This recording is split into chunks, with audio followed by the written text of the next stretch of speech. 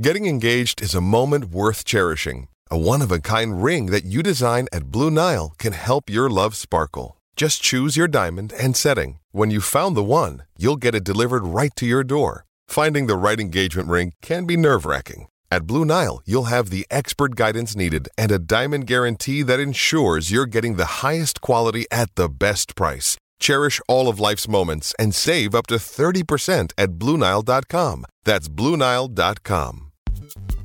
To win this beautiful Hummel Everton FC 2023-24 home shirt couldn't be easier. All you have to do is make your way to the Royal Blue Everton FC YouTube channel, subscribe and leave a comment on any video saying you want to enter the competition. That's it. It's that easy. Remember, become a subscriber and leave a comment. Entries close on September 24th at 11 PM UK time, and a winner will be drawn at random on September 25th. Good luck. Hello everybody and welcome to the Royal Blue podcast. I am Matt Jones. I am joined by Joe Thomas.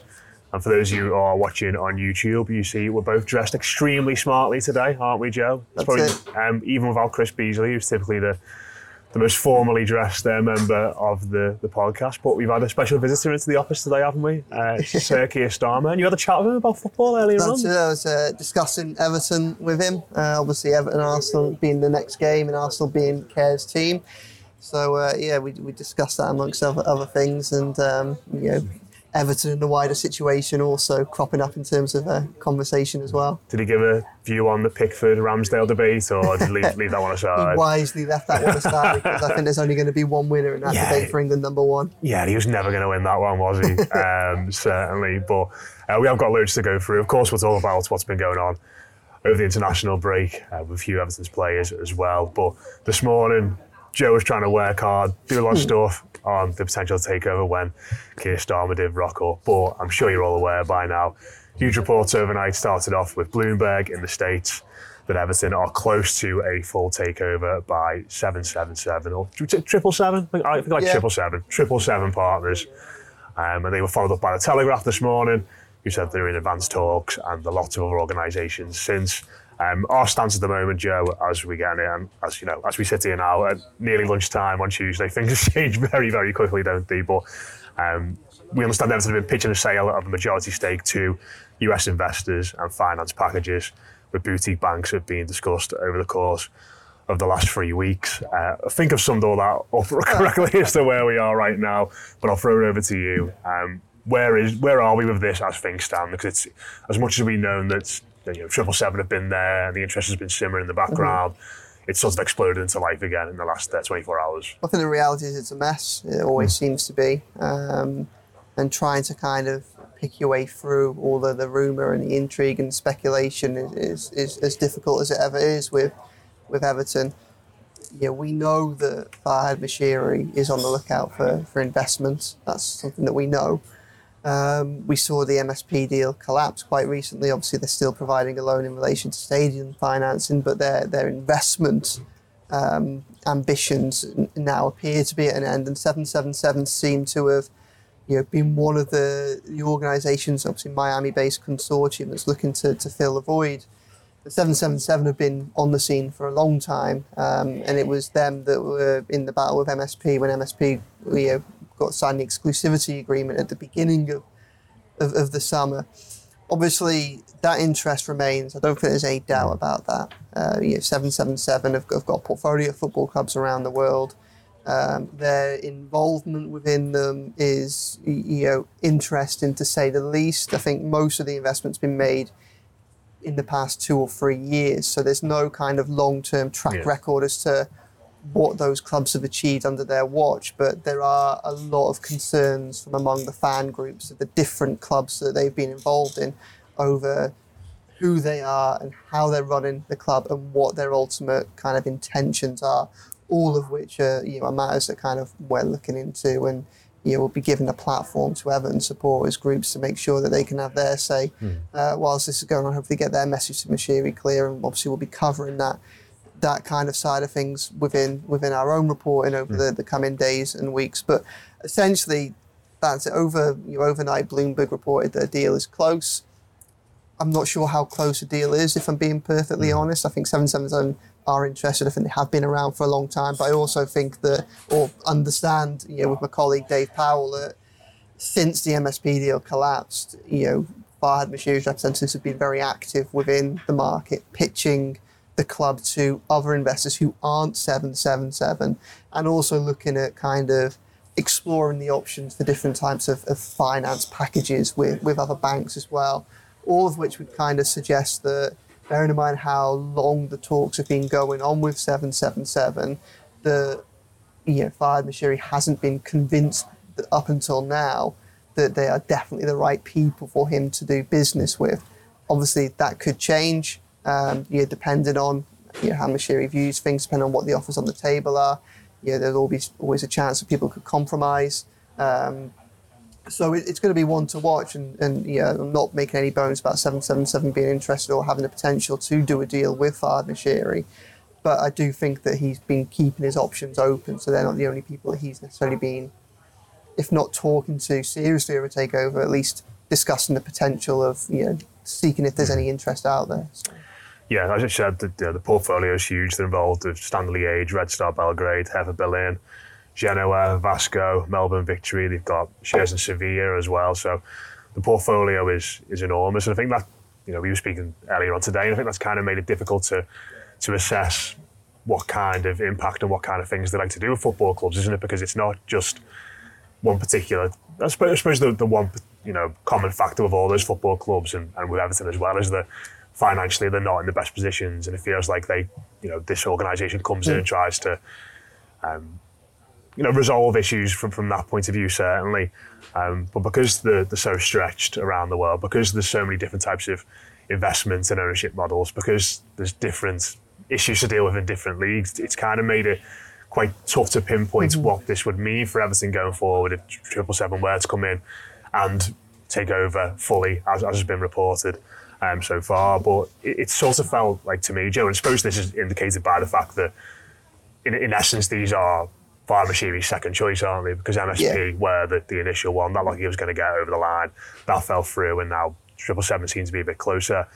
But it's always felt like this was I've sort of picked up a bit on this with fans on social media today, and in the comments from our articles, that these were the backup option and maybe a concerning option for a lot of fans as well. Do you kind of understand where those concerns have come from when you look at that model?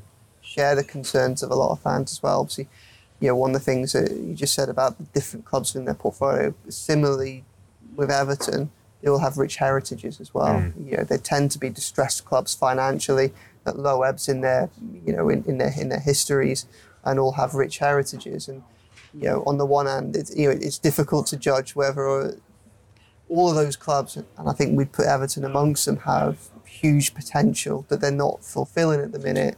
And you look at it and you wonder, is this a group that are coming in and thinking we can seriously realise this potential, or are they looking for easy wins? Are they going, we can pick these up at a cheap price and keep our fingers crossed that with minimal investment things just turn around and all of a sudden we're counting profits? As I say, it's difficult to go too much into what they've done so far. That's one of the things we're trying to do at the minute, speak to journalists and fan groups at those different clubs that they have got a track record at. But because, as I say, they're still relatively new, it's hard to give a definitive thing for this has happened at every club. Certainly say that not every club has made an improvement since they've gone in. I would also certainly say that the fans of the clubs with which they have been involved in, whether you look at Standard Liège or whether you look at someone like Hertha Berlin, even with Sevilla, I don't think any of those fans, or I think many sections of the fan bases within which their portfolio lies, haven't been enamoured with the way in which they've looked after the club. So that's clearly a concern for all of us who want the best interests of Everton going forward. At the situation, obviously we know Farhad Moshiri's pumped a lot of money in, but we've all seen the decline that the club has undergone in that period. We've seen someone with a lot of money come in and take the club backwards. 777 seem to be someone who may not have access to huge funding pots, and also their intentions and their track record is difficult to read at best. So I can understand why people would be concerned, and like you rightly say, these weren't Farhad Moshiri's first choice. He entered with exclusivity period with MSP, and obviously entered exclusivity period with the Kaminsky group last year as well.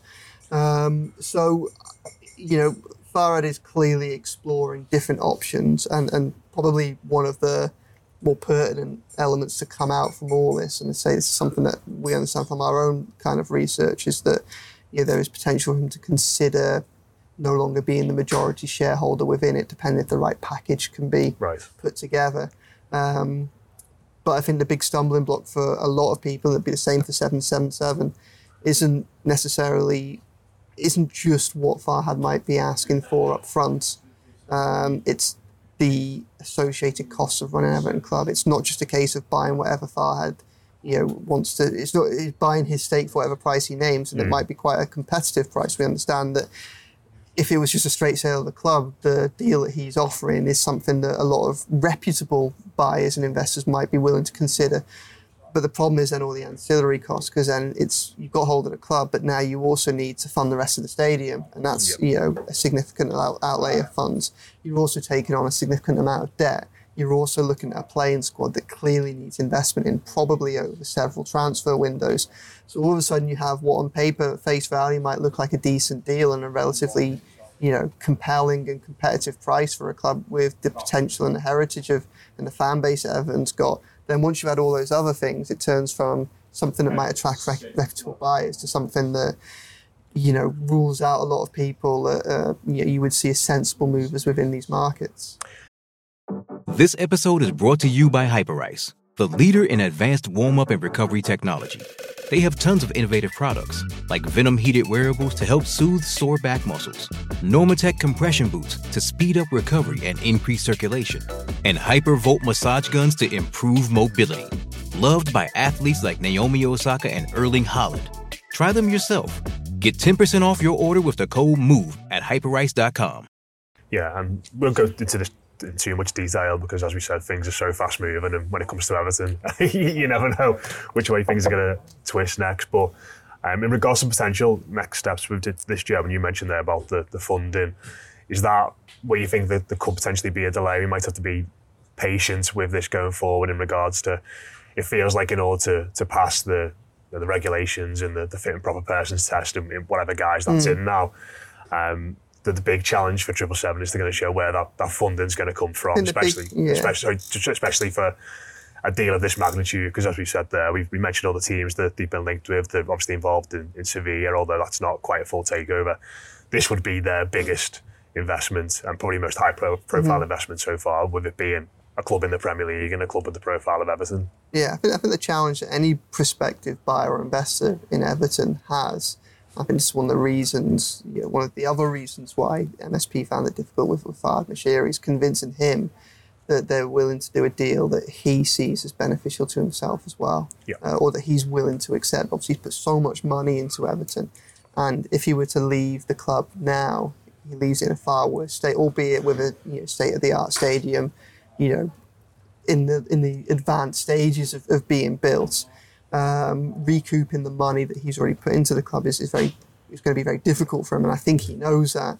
I think what prospective buyers need to try and do is they need to find a sweet spot where they can get a price for the club which they think is a good deal, bearing in mind all the other costs associated with it, but which Farhad also goes, you know what, I'm willing to walk away from that price, or I'm willing to, cede a significant amount of control for that. Sure. And I think that's part of the issue with the MSP. I think he knew that for what's essentially 25% for £150 million, I think one of the issues, aside from the rights and media funding and their concerns over where it would leave their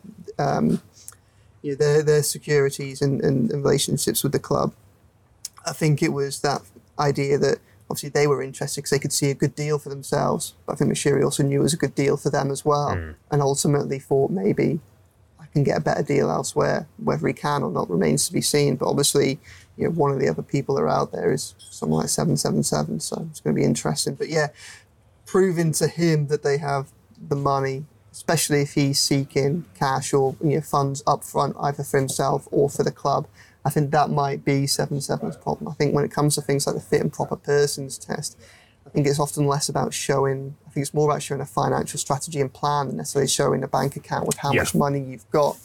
which, you know, is potentially concerning when it's clear that obviously Everton needs significant funds to keep going, essentially. You know, obviously there's a lot of debate about how fit for purpose those checks and balances are. We would hope that it's due diligence that would help someone like Everton move into safe hands if there was to be a takeover. But I don't think that we can be complacent over that, to be honest. So I think the fans' voices, and, you know, I think the voices of the media as well, like, you know, likes of us and other outlets as well, is going to be very important in this. So yeah. Yeah, never a dull day when it comes to the Toffees, certainly. Especially during the international break, it should be nice and quiet. It's always when you think it's going to be quiet. And I think this is probably just a point worth making. Obviously, you know, we're less than 2 weeks on from the MSP deal collapsing, and I think most people in and around the club, dealing with the club, reporting on the club, it looked like that MSP deal was in the final stage. It looked like it was going to be sorted, and then all of a sudden, you know, not only is it, you know, it collapses. It's kind of, you know, there might be people kind of saying that we haven't done so much reporting in the intervening gap, and yeah, they may well have a point. But the problem is when you're dealing with such complex matters, it takes time to kind of reappraise. You have to go to people for comment. You have to get things legal, especially when they're as sensitive as these things are. When you come off the back of the collapse, going straight into, you know, Doncaster away, transfer deadline day, Sheffield United away, and other bits and pieces, it can be quite difficult. So just to reassure people, we are working on things, and also just to reassure people, you know, we, as ever, we will always give the fans a platform for their say as well as anything that we may be looking to do ourselves. Yeah, and with that in mind, have you got any thoughts on the potential takeover of 777? You're watching us on YouTube, do leave us a comment and let us know what you think about that. We'll move on now, Joe, to the much more sedate environment of the international break. We've seen a few Everton players in action. Obviously, Jordan Pickford played against Ukraine at the weekend, and that 1-1 draw, pretty drab, all in all. But one of the biggest talking points, I think, from the break, it's been a bit of a talking point ever since he came to the football club, really, has been about Amadou Onana. Yeah. And he played for Belgium against Azerbaijan. And you've reliably informed me that there was a fantastic compilation put together over the weekend about showing all these great passes and dribbles and work off the ball, and they're all in a very deep sort of midfield position. And naturally, your mind goes to, why can't he play in that position for Everton as a 6? Why can't he sit there? He could potentially solve loads of problems. But you also told me that video maybe didn't tell the entire story about Onana and his performance against Azerbaijan. Yeah, it's been one of the big questions since he joined. I think we're all aware that Amadou Onana is a talent with vast potential.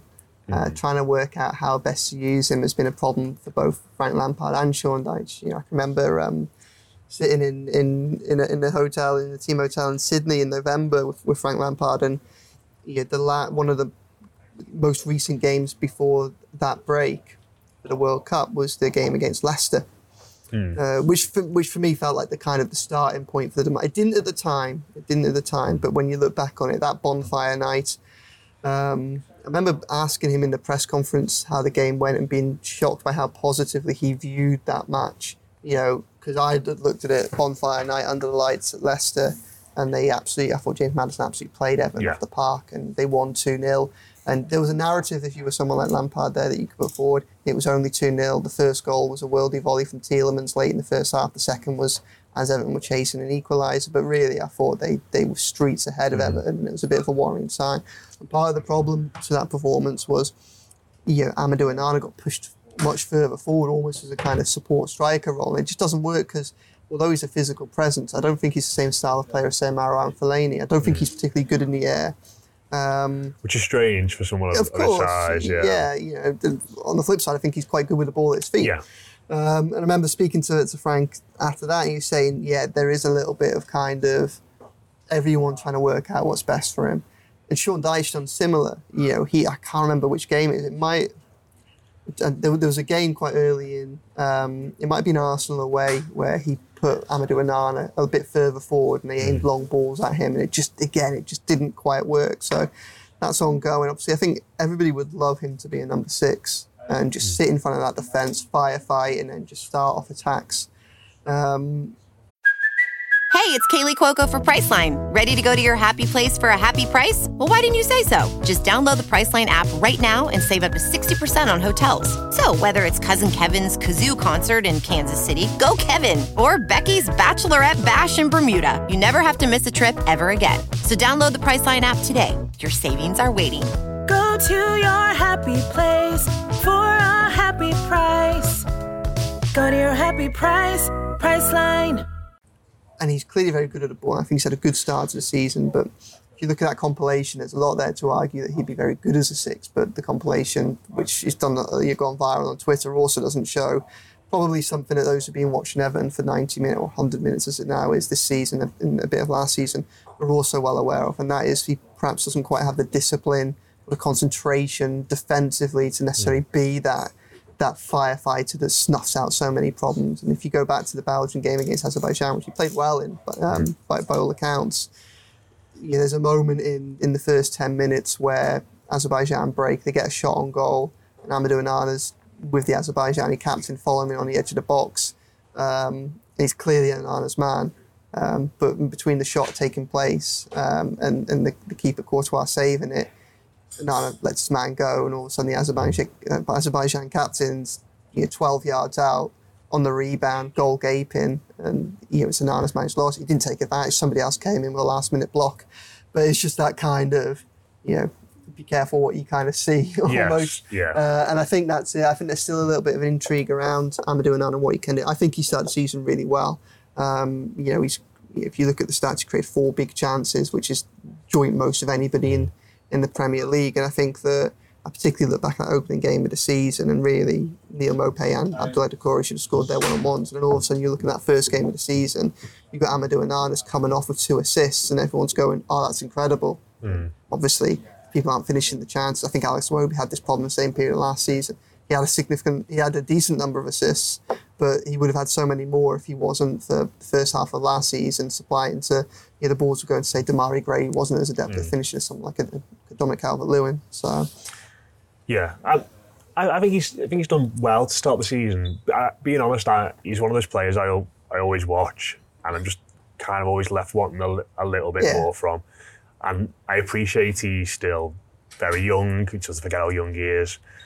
He's played under 2 managers in completely different styles at Everton. He's played in different positions, as we've mentioned already. But there are times in the game where you feel like, you are good on the ball. You are physical. Go and hunt for it a bit more. And maybe that just comes from a lack of confidence. And I think maybe we forget actually towards the end of last season, Dyche actually dropped him from midfield, didn't he? And preferred James Garner. You look at that Brighton game, it was James Garner playing in central midfield, and Onana comes on late on there. So I think the manager's got maybe some small concerns about him. I think his confidence has maybe dropped a little bit, but I do sort of feel as though he's going to be a 6 eventually. Yeah. Because I look at him and think he's good on the ball, but mainly in different positions when the pitch is opened up in front of him. He's not going to be a player that is going to get it on the edge of the box or driving forward and beat players. He can drive into space, can't he? But he can't take players on necessarily, if you get what I mean. But I think the best aspect of his game is actually his tackling. Yeah. His slide tackling is fantastic. Every time he goes in for one, I always wince a little bit thinking, oh no, because he's committed, isn't he? And he's aggressive. But he very, very rarely mistimes them. He typically wins the ball. And I think potentially being in one of those 2 holding positions in front of, the 4-2-3-1, where he can win it, he's got a bit more license to drive. And I think the problem he's maybe got at the moment, from my point of view, is that I actually look at Idrissa Gueye, and while it sounds weird to say because they're very different in stature and points in the career, but I think they're actually quite similar in the way they both want to go hunting for the ball. Whereas if Everton had somebody just sat and barely moved, like a Gareth Barry, for example, that type of player, I think that would get so much more out of Onana and Idrissa Gueye. That's it. I think he could work in a double pivot. It's just sitting in front of the defence with another player, but obviously can learn this hopefully. But I'm not sure he's quite got the instincts to just have the discipline just to be that and just to do that. I'm not sure he'd want him to either, because he's very powerful when he drives forward. We saw it multiple occasions last season. I mean, the most memorable was when he took on Martin Odegaard down the touchline for Dyche's first game, and he just absolutely smoked him down the side. And I just think that you almost, to get the best out of, in a strange way, to get the best out of Onana defensively, you almost need him to be further forward so he can track back. Like I see someone like Onana as, again, it's that slide and tackle as the player's running at your centre back, and he comes, he stretches out a telescopic leg, wins the ball, and then he's looking up, and then where can I take it? Can I drive forward with it? Can I pick out a pass? And I almost see that as his strength from a defensive position point of view, as opposed to sitting with the midfielder coming at him with the ball and trying to stop him from that way. So I think he could work in a deeper role, but I think ultimately he probably needs someone alongside him. And again, it's the same with Idrissa Gueye, isn't it? Where he's quite good at the defensive aspects of the job, and he's obviously got a very good engine on him. But again, he's not quite a 6. They're both almost, like saying before we come on, almost not 6, but they're kind of like 6.5 or something like that. They're both ball winners as opposed to like. I'm thinking about like when I play Football Manager now, and like what role would you give to both of them? Like one's like an anchor who sits and waits and reacts. I almost wonder if you'd be better off. I mean, obviously, it'd be interesting to see how Sean Dyche uses Abdoulaye Doucouré going forward, bearing in mind how much better his offensive options are now. Because I mean, basically, for the back end of last season, it very much became about just Doucouré and his energy and his strength and his determination, just being another figure driving up to support Damari Gray or Ellis Sims or someone who was up top. If you're going to try and play a more considered way, rather than having Doucouré as a support striker, if you had someone there who could be an anchor themselves, and then it would give Gueye and it would give Onana a bit more freedom on the ball, a bit more licensed attack. That would be helpful. But Everton don't have that in the squad, so where they go from that. Because it's difficult, because it's hard to see. It's hard to see a 2-man central midfield within what they've got. Maybe if you had Garner in there as opposed to Doucouré, you have a little bit more control. He might do that job, but again, Garner's still very young and learning. I think Garner's still working out a little bit about what type of mid-centre midfielder he is, and obviously the fact that he's doing so much of a job out on the flanks during the injury issues doesn't help him either. So and we'll preview the Arsenal game a bit more later in the week, of course, when we're back for that. But I think that's going to be really interesting, the dynamic from that midfield going into that game at the weekend, because I think the second half against Doncaster shows to me that whatever your misgivings, your opinions about Idrissa Gueye, he's got to play. He's effectively the grown-up in there, isn't he, at times? But I think the rest of it's going to be interesting, especially we've got Harrison and McNeil back, and therefore you play a winger on the right-hand side. You've got Danjuma potentially off the left-hand side. And then all of a sudden, those two midfield positions and the one pushing on, which Doucouré's been filling, it's 4-3 then, isn't it? Because you've got to basically drop one of Garner or Onana, you'd imagine, because Doucouré's been so effective in that role under Dyche. He scored, obviously, the opening goal against Sheffield United. I think he's probably our best player, outfield player against Wolves as well, so I think he probably stays there. All of a sudden, it's that straight decision again between Onana and James Garner, of course, unless James Garner is shifted to right back. So there are options there, but I think it's an area of the pitch, and Michael Ball said this in his column yesterday, that it doesn't feel like we've got the balance quite right yet in that midfield. But now Dyche has got all the options available to him. Yeah, I mean, it's interesting because, I mean, it may be that there's less reliance on someone like Doucouré to play the role that he's done, because what Everton could have this season as opposed to last season is they could have wingers that are driving into the box. Alex Iwobi and Dwight McNeil aren't those. They're not turning up at the back post very often, are they? They're playing deeper roles and supplying balls in for ideally Dominic Calvert-Lewin or Beto, and Doucouré coming off, and that's where Doucouré's physicality works so well. There might not be as much of a need for that if you've got Danjuma and Harrison on the wing, who are both quite skilled when it comes to going into the opposition box and like to go and hunt for goals. So I mean that could be quite interesting. I mean, the other thing is as well, I think from what we see in the way Sean, that he doesn't really like to play through midfield. No. Everton, it doesn't seem under Dyche Everton are going to be a possession-based football team. They're not going to knock 40 passes around the centre midfield, gently probe and wait for somebody to come out so he can then break the lines or something like that. I think more often than not, he wants to use his possession as kind of efficiently and as effectively as it possibly can. I think he is probably happier for other teams to have more. He's probably happy for Everton's central midfield to be, sat deep, preventing another team of keeping hold of the ball from penetrating Everton's and then seeking to hunt it down, win it, and then set off a counter-attack than he is then playing any other way. So from a footballing point of view, it's almost like he doesn't need footballers in the centre of the field because he's trying to bypass them. Obviously, that's where someone like Onana does come into their strengths because we've seen it a few times already this season. And in fairness, saw it in that Belgium compilation where sometimes when he does get the ball, when he does get the break of the ball, 5 yards outside his own box, he can play that 20-yard through ball to set off a winger or something like that. So I think that's going to be really interesting because everything suggests that through the players that he's brought in, in Harrison and Danjuma, that he would probably want to play with wingers this time, whereas last season it was very much Iwobi and McNeil were almost kind of flat wide midfielders, weren't they? Because he was relying on defensive work so often. The other one is whether Danjuma could play the Decore role much better. Yeah. But the danger, I think, with then is it's trying to pick a two-man centre midfield from the options that Everton have got, and I'm not sure that there is a two-man centre midfield within that really works. No. With threats to our nation waiting around every corner, adaptability is more important than ever. When conditions change without notice, quick strategic thinking is crucial. And with obstacles consistently impending, determination is essential in overcoming them. It's this willingness, decisiveness, and resilience that sets Marines apart. With our fighting spirit, we don't just fight battles, we win them. Marines are the constant our nation counts on to fight the unknown. And through adaptable problem solving, we do just that. Learn more at marines.com. No, I think I'd agree there. It feels like they've all got issues in the game, which means you'd be a bit exposed there. But listen, if we're chasing a game later on, we need to get players on the pitch.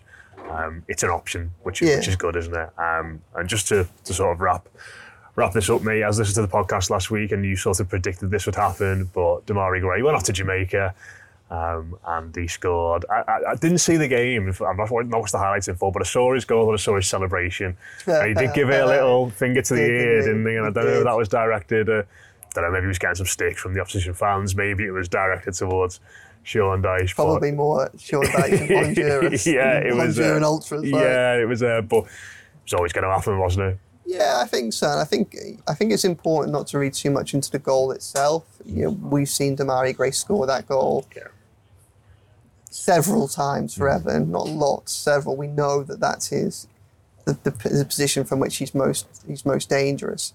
I think we'd all agree that we didn't see enough of it. I don't think anybody would disagree that Damari Gray was a sale that made sense. The question was when in the transfer window you'd make it, and it was the timing that seemed problematic, I think, for myself as opposed to the decision itself, and also what that delay led to, because obviously it meant that Cannon, Iwobi and Mope are all out the door, and then Gray becomes an issue. I mean, I just found, obviously I said this last week, wrote it last week as well, that I thought the two interesting things to look out for after Damari Gray's departure was, one, whether or not he'd play for Jamaica and how much he'd play. Well, obviously I think he played about 80 minutes against Honduras now. That's a little bit of an issue for me because obviously he hasn't been involved at all in Everton's first team since he came back from his last stint at Jamaica. So you're looking at 5 or 6 weeks. I mean, there's 4 Premier League games there. Now, okay, Dyche has a higher threshold for fitness, and I think we have to look at the way he's handled situations like Dominic Calvert-Lewin and give him praise and credit for that. I imagine, with all due respect, that there's probably a lesser level of fitness is needed to play well for Jamaica against Honduras and for Everton in the Premier League. But where there's an issue for myself is, I think, if you look at how Everton's first 4 games of the season have gone, it's very difficult to see how Damari Gray couldn't have played a role in some of them. Even if you take, because Dyche has always said it's been fitness as an issue. Well, even if you just say, Everton named 4 outfield players on the bench again in what was a hugely important tie against Sheffield United. One of them was Dwight McNeil, who Dyche admitted he'd brought back early for the game. Another one was Jared Branthwaite, who we've since has been playing with a groin injury. Was there not a role that Damari Gray could have played, especially bearing in mind after that game he said the plan was to reintegrate him. Was there not, would Everton not have been better off with him on the bench there as another option for those past 15 minutes?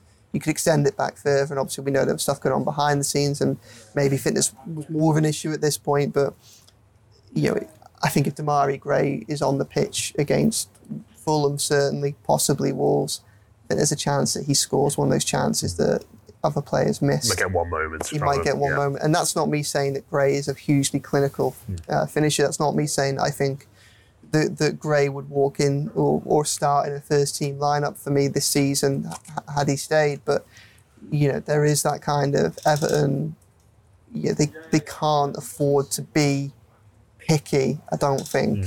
And if there was a chance he was available and he wasn't used, has that cost them?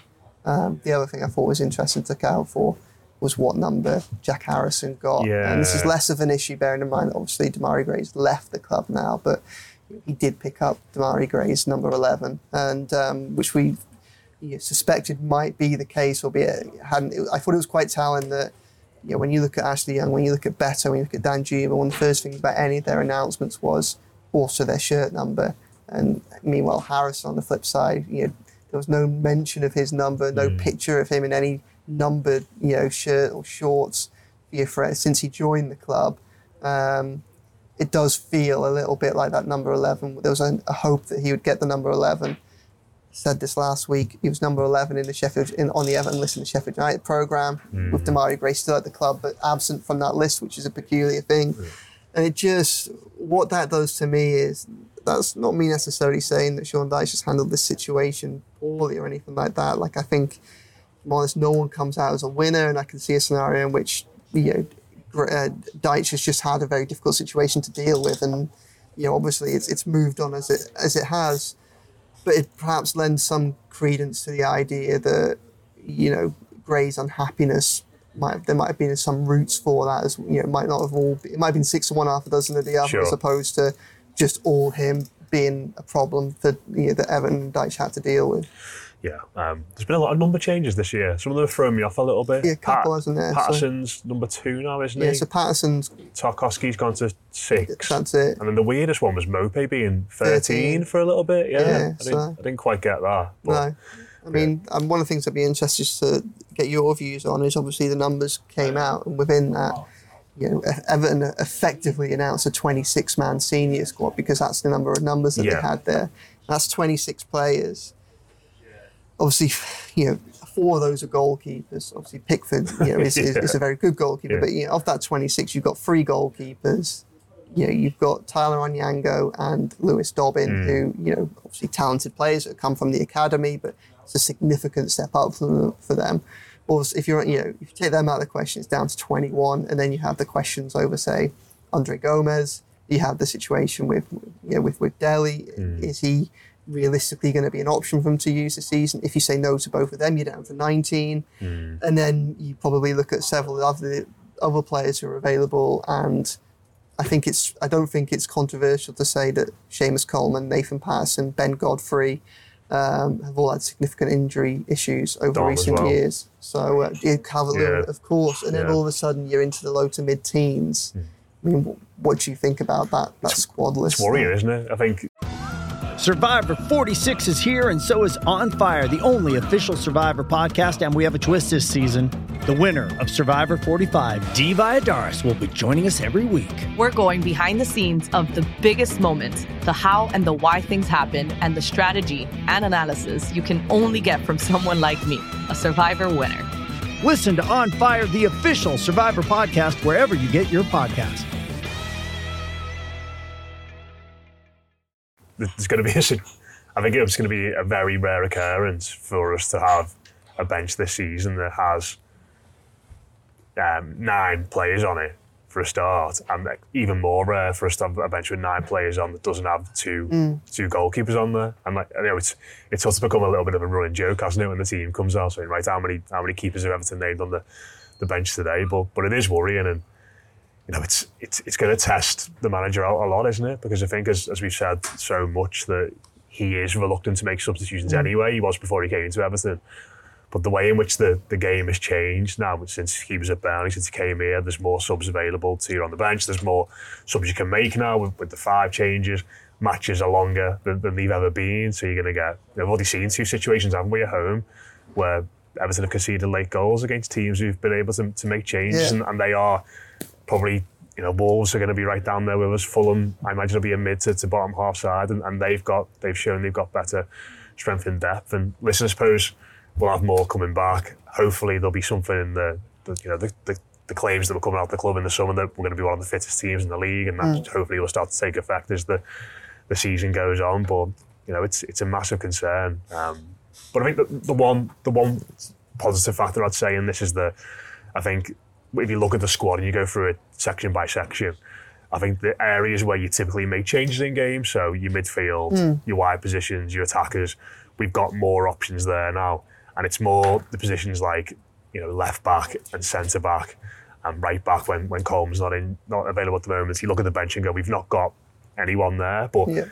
In games, would you typically make changes in those positions anyway? If you get what I mean, a good point, so typically, you change your forward and you change your wingers and you change your attacking midfielder when you're trying to change the match. You don't change a centre back, even if they're playing terribly. I guess that's it, isn't it? Because I mean, if you can bring Decore off for James Garner, be a little bit more conservative. You can, if one of Danjuma or say McNeil's tiring, you've got Harrison who's quality from the wide wing, and if you're in a situation where you can rotate Beto and Dominic Calvert-Lewin and give 160 and 140 minutes, and that's actually quite good. I definitely think that, I've said this a few times, that I think Everton's first 11, maybe their first 12, 13 is stronger this season than it realistically was going to be compared to last year. I say realistically because I don't think Mina was ever going to be a deal. I think we can all agree why he wasn't offered a new deal and him leaving the club because of his injury issues and the expense of his wages. It's just that kind of danger, isn't it, if they get a few injuries to key positions, and you should expect and be able to deal with some injuries. I think over the last 2 years, I do think they've genuinely been unlucky with injuries. They have bad luck with injuries. That's where I think the problem comes in this season, isn't it? Yeah, and something else to look out for as well. I suppose we've got AFCON coming up in the new year. Idrissa said today that he wants to keep playing for Senegal, despite he came off for a couple of minutes at the end of their game. So Decore, we don't really know what's going on with the situation with him and Marley, and they've actually got a really good squad, so I don't even know if you'd get in their squad as well. So, but that's well down the line. We'll cross that bridge when we come to it. But that's it from us for now. As Joe mentioned, do check out the site for all the latest on the potential takeover from 777. Lots of fine work from Joe and my colleague Dave Powell as well. On all the goings on there, let us know your thoughts on that, on the midfield, on anything else we've spoken about today. We'll be back later in the week to react on Sean Dyche's press conference, all the injury updates, and preview what is becoming a bit of a regular seasonal win against Arsenal at Goodison Park as well. We'll speak to you soon.